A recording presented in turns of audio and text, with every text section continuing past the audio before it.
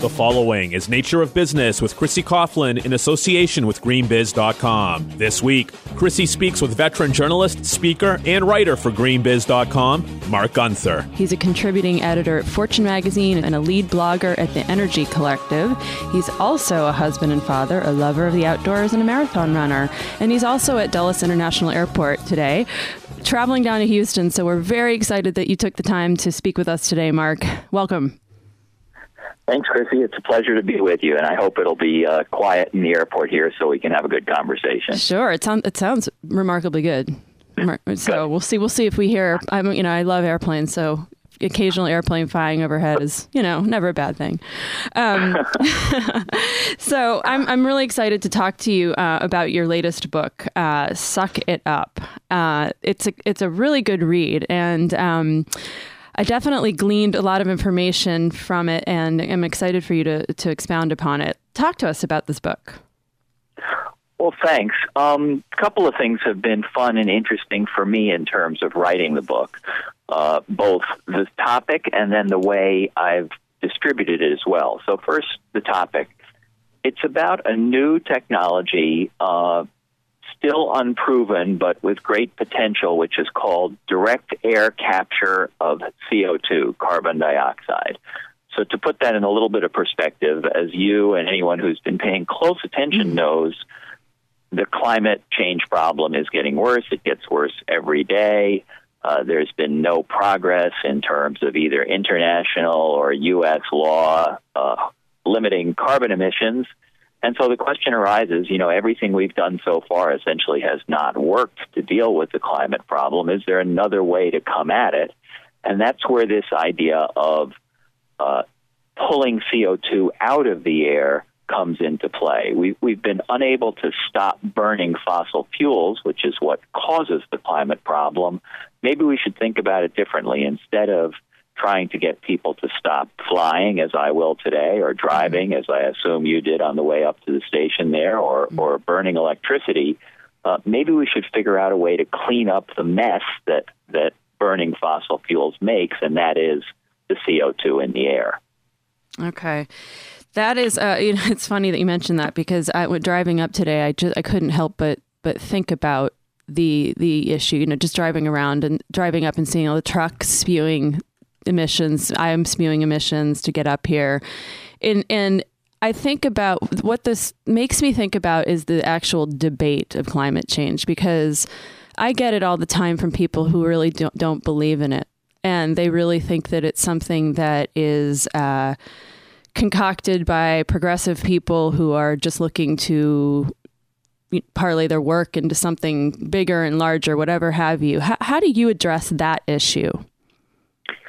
Well, it's hard to talk to people who aren't rational about it, but what I will say is that there are some very well-known and proven things about the climate issue, and then what even those of us who are concerned about it have to admit is there are some uncertainties. So in about 30 seconds, here's what's known.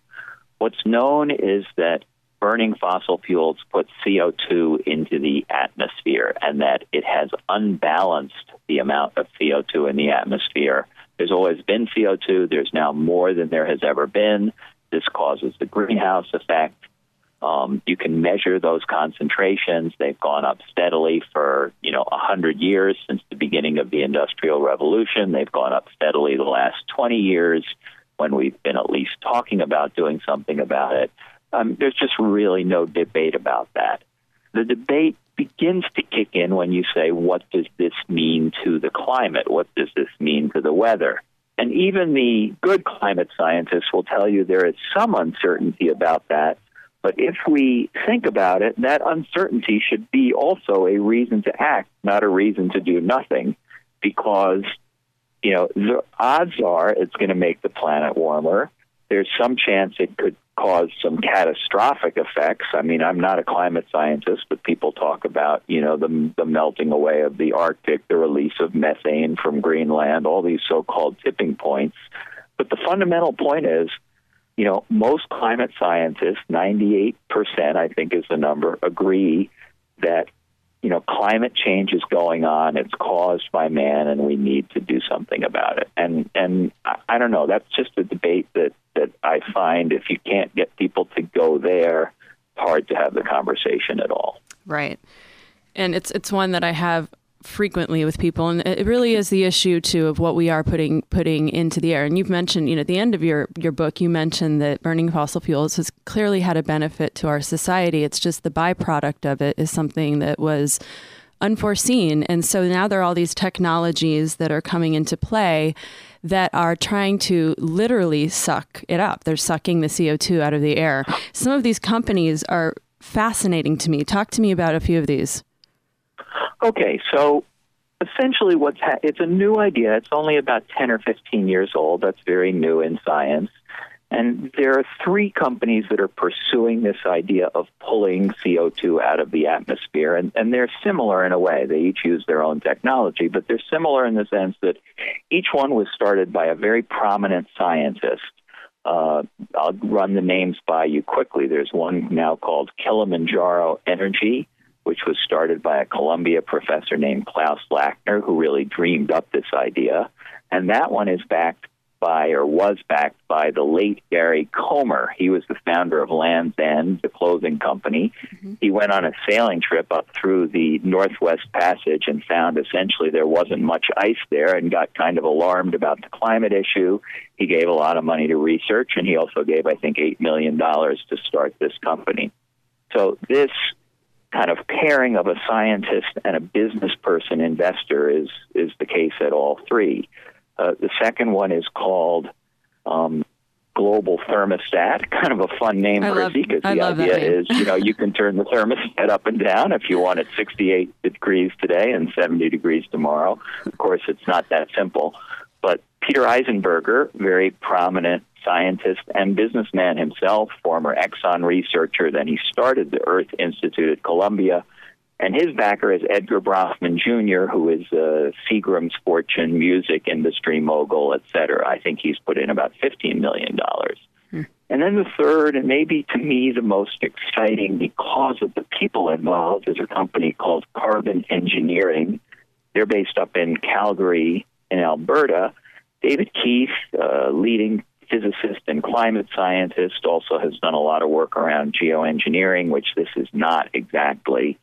Is the founder, and Bill Gates is one of the investors, as is a good friend of Bill Gates. His name's Jabe Blumenthal. Jabe actually invented Microsoft Excel, and he's a climate activist in the Pacific Northwest. Mm-hmm. So in each case, you have very mission-driven scientists, and I also think mission-driven investors saying, is this technology, which involves a variety of chemical processes that I hope you won't ask me to explain to you in detail, to basically move air through big machines and pull the CO2 out.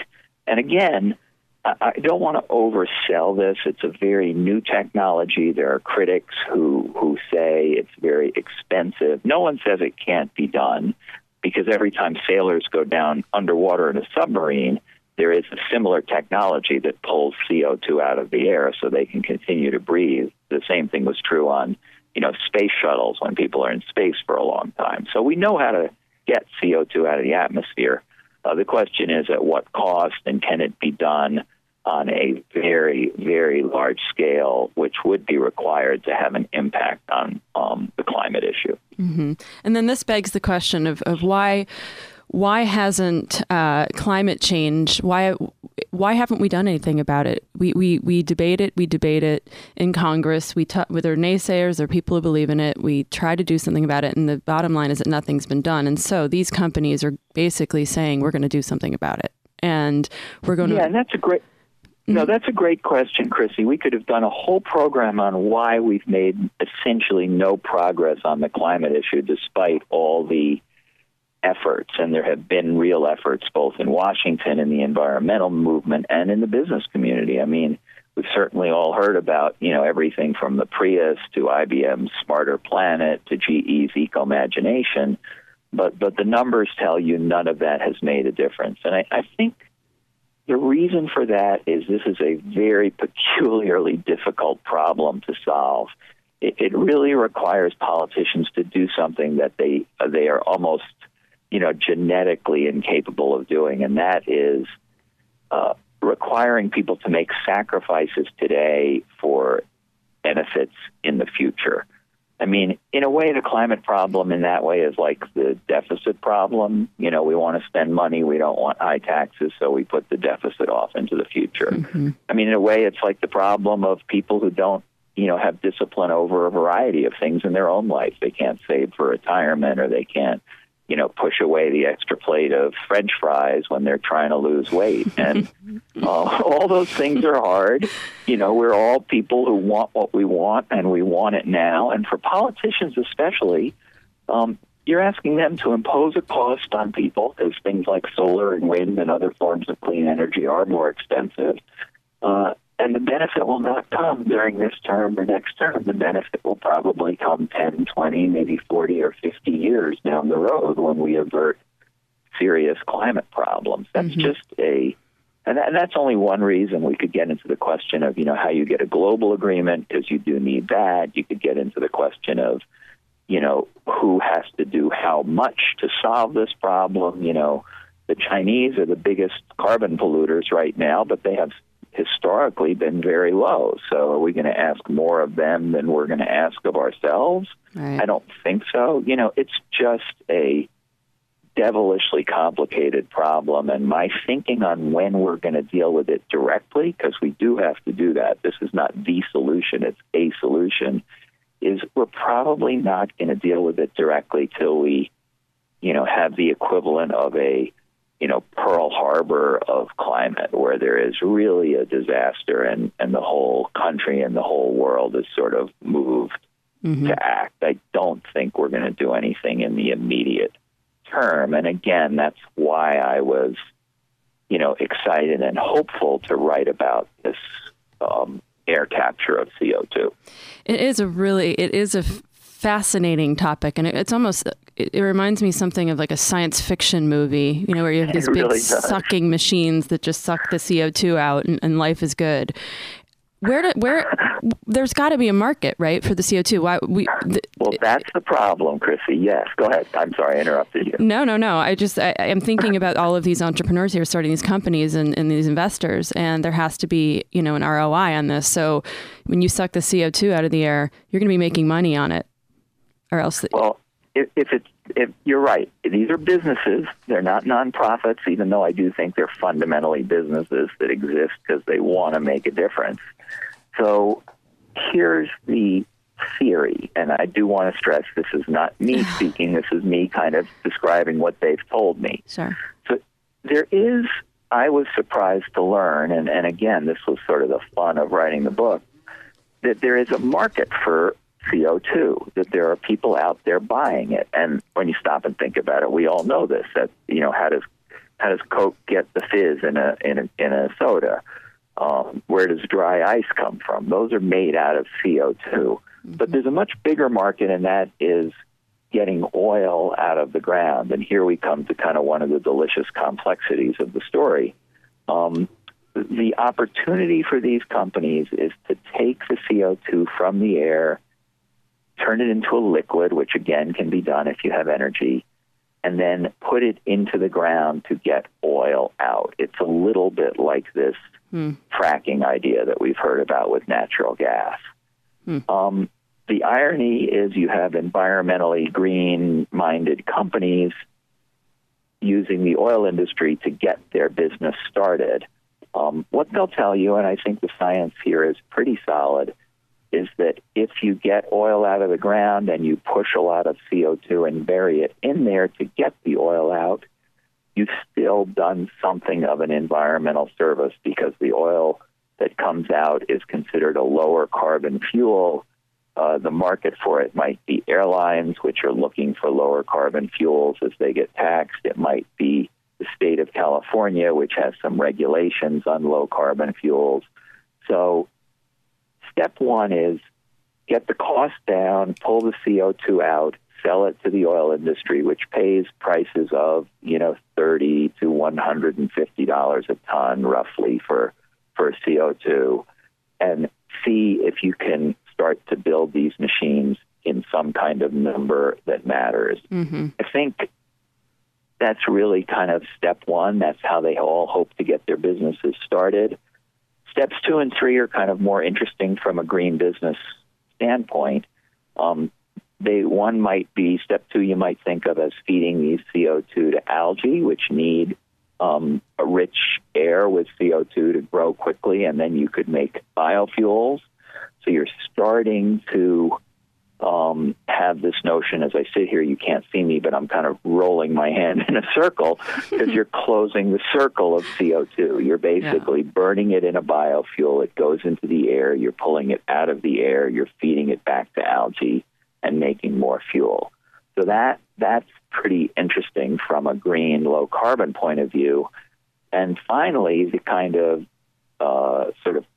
I was going to say pot of gold at the end of the rainbow, or, holy grail here, is this idea, and again, hard to get your arms around it or eyes around it, but it's at least theoretically possible that you could take CO2 out of the air, then you have water, you separate the hydrogen and the oxygen in the water, you combine the carbon with the hydrogen, you make, in effect, a synthetic hydrocarbon, and you're basically making fuels without, needing natural gas or oil or anything else. Now, for it to make either scientific or economic sense, this whole thing would have to be powered by renewable energy. You couldn't power it with natural gas or oil because it wouldn't make sense. But at least hypothetically, and all the companies say this is true, what you then do is you make, if any company, any country in the world that has one of these machines and has access to water and sunlight, which basically means any country in the world, can begin to become a producer of, in effect, oil and other transportation fuels. So it's a very, radical idea, but it essentially means the whole notion that we're getting our oil from Saudi Arabia or Venezuela or Mexico or Brazil or Canada doesn't matter anymore. Costa Rica and Hawaii and, Belgium can all become oil producers if they have these machines, sunlight, and fresh water. Right. So, that might be 50 or 100 years off. Maybe it'll never happen. But again, I guess, the reason I wrote the book, I guess I should mention the name one more time. It's called Suck It Up, How Capturing Carbon from the Air Can Help Solve the Climate Crisis, is because there's so much gloom and doom around climate. I thought this was at least a glimmer of hope, a kind of, pathway out that not enough people have paid attention to. And although I was skeptical when I first heard about it, the more I looked into it, certainly there's mainstream scientists who question it. There are environmentalists who question it. But the fact that you have these 3 prominent scientists plus someone who is as smart and thoughtful as Bill Gates all feeling this was worth devoting their time and money and energy to made me think it was a story worth telling. Mm-hmm. For our listeners, we're speaking with Marc Gunther. He's a veteran journalist, speaker, and writer, and his latest book is called Suck It Up, How Capturing Carbon from the Air Can Save the Climate Crisis. Marc, let's talk about... Christy, can I just say one thing about the book itself? Sure. This is sort of fun for me and maybe for your listeners. Yeah. So I've written 4 other books over my too long journalistic career going back to the 1980s. I'm old. Yeah. But no, you're not. The fun thing about this one is it's an ebook. So I've never written an ebook. I was able to write it essentially, at a length that made sense to me. So it's not a full-length book. It's more like a long or very long magazine article. I'm told people can read it in about an hour. So that was kind of cool. You don't have to write a book. It was more than an article, but not a full-length book.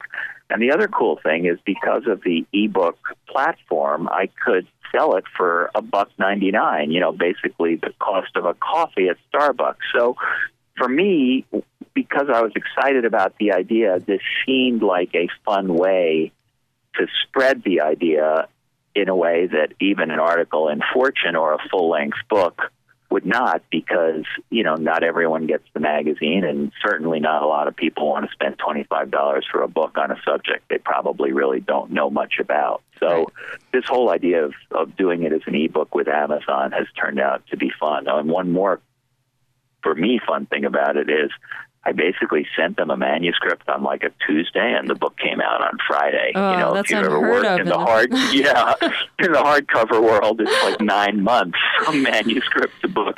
And having said that, there were a few typos that got out there, and we fixed them now. But aside from that, it was a good process. Wow, that's great. So actually, the information is still very timely. 3-day turnaround. That's pretty good. No, that was something that I thought was really nice about it. It's about 49 pages, and you go through it, and you really packed in a lot of information in there, which I thought was great. So if you are interested in... So how did you read it, Chrissy? I'm curious. Did you read it on a Kindle or on an iPad? I read it on an iPad.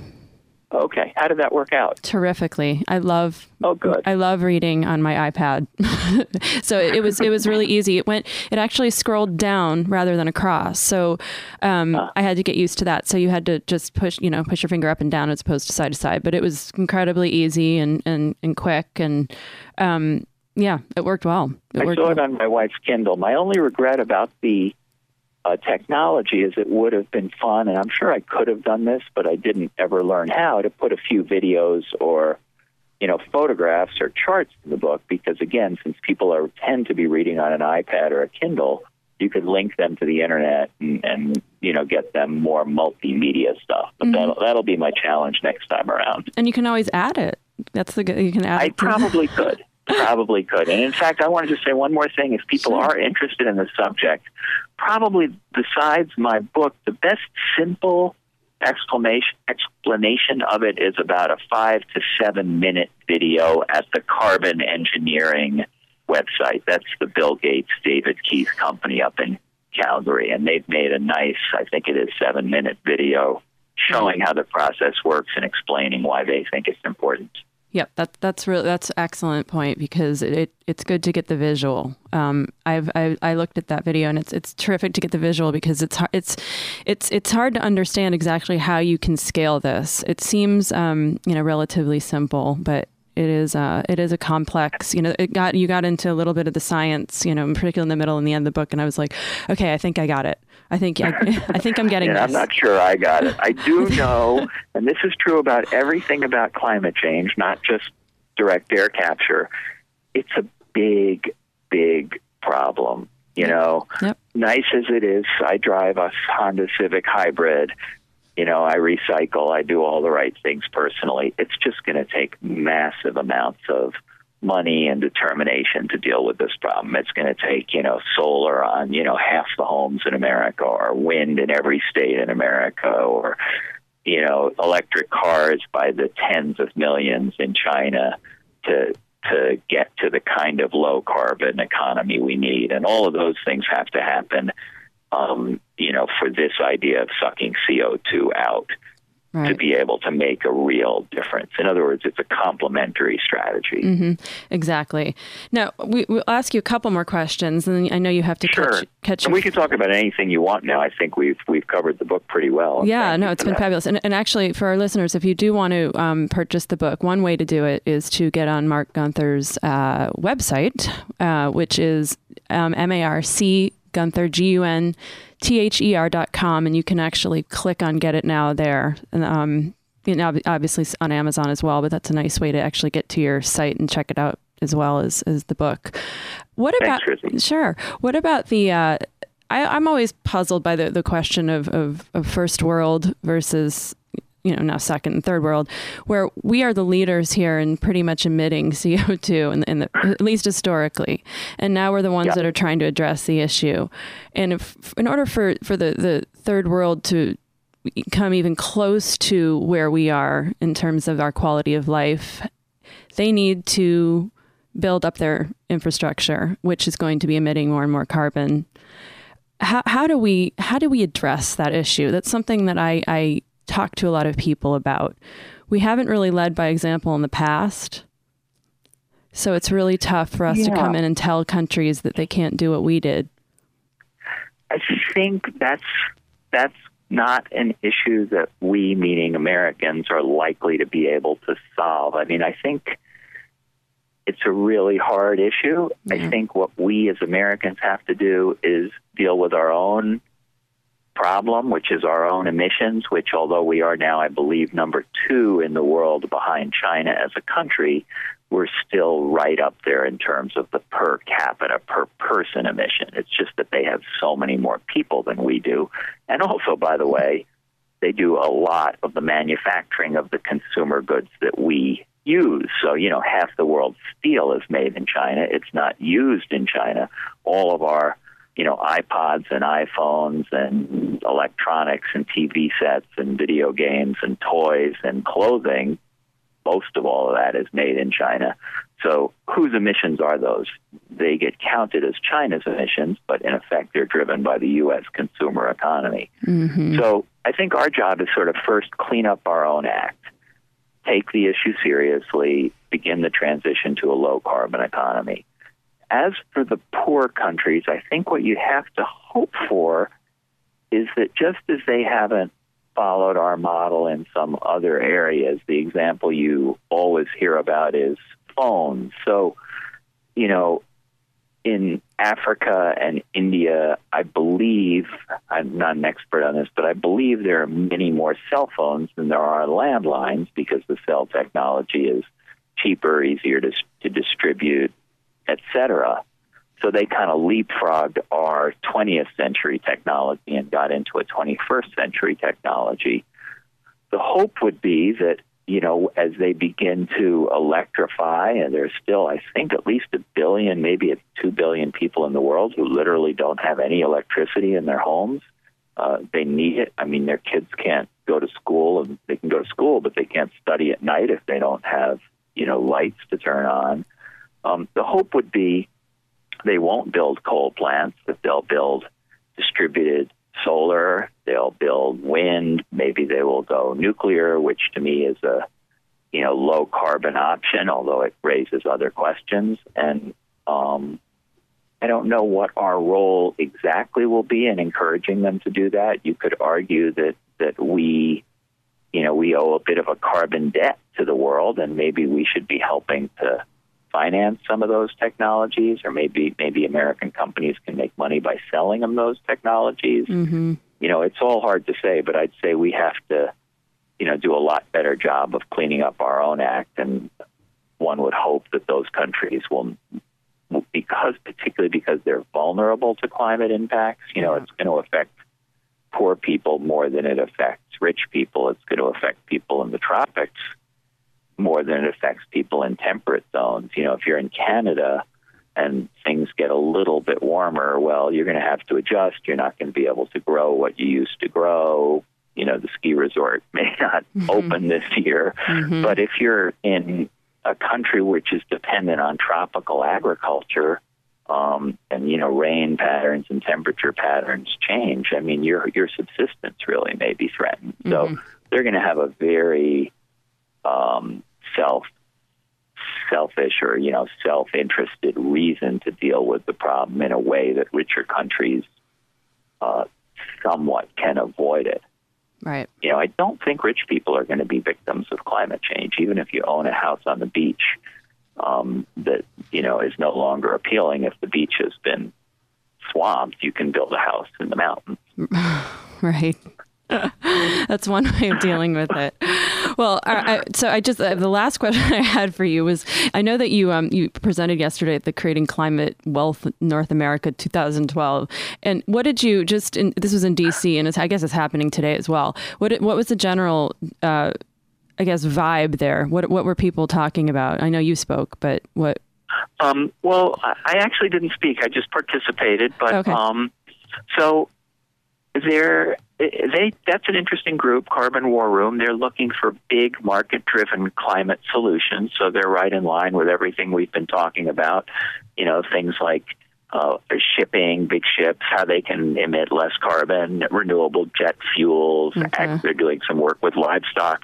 But the most interesting thing to me, and I blogged about this just now, I think it just went up minutes ago on my blog, is another carbon negative technology. And this one, maybe a topic for another show. I can steer you to an expert on this because I'm not one.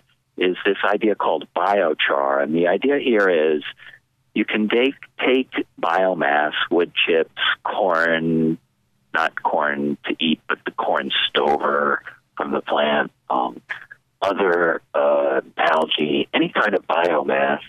You use a process which is called pyrolysis. You don't burn it, but you kind of compost it at very high heat, and you get two things. You get a fuel, which is useful, and then you get this thing called biochar, which is a kind of charcoal-like material, and at least in theory, if you bury that in the ground, then it seems to be good for farmers and good for restoring soil that is, not good soil and making it richer.